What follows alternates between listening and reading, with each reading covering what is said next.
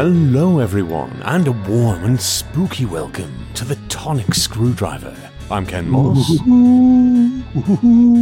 Hello, I'm Simon Exton. And tonight we are drinking Batch Distillery Trick or Treat Gin.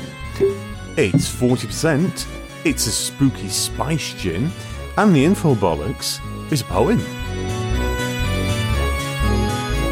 Trick or treat, fiery and sweet, here is something to sip neat. With every guzzle there's a tale to tell, this magic potion made by Batch's spell. As our cauldron bubbles, the spirits rise. Now sup this drink beneath haunted skies. Cheer for the night, toast the scene. Let the drinks flow on this eerie Halloween. And I can't credit anyone because there's no credit, but I like those little Halloween poemy touches. It's very homespun, without that in any way sounding derogatory. I normally can't stand poetry, and I rather like that. It's not pretentious, it's entertaining. Oh, a lot of poetry is very mournful, woe is me dirge. These certainly are not. Well, first things first, as usual with Batch, as it says, sup neat. So a quick swig from the bottle. Well, quick sniff test first. Oh, you're not going to like what I'm about to say. It smells like sawdust. It does, actually. As with a lot of gins, my first impression is witch hazel, but on second sniff, yes, I'm getting sawdust. And sawdust. I quite like the smell of sawdust, so there we go. Oh well, little swig from the bottle. Oh, that's rather nice, neat. It is actually quite sweet.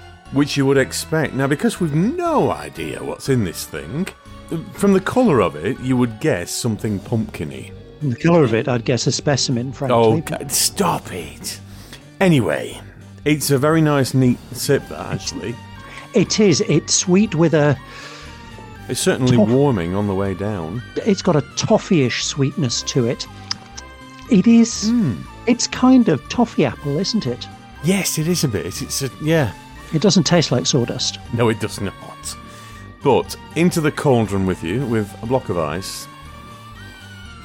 No louche, looks like a more dilute specimen.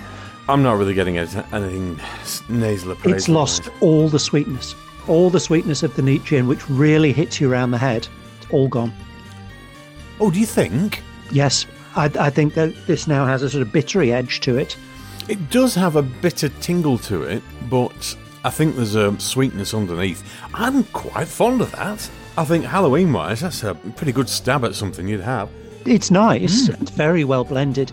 The more appley flavour is coming out with the sweetness. I mean, you're right. It's. Is it still there? Because I know it's there. I don't think it's anything like the level of sweetness that the neat has. I'm not as keen on it as I am on the neat, and I quite fancy making a martini out of this.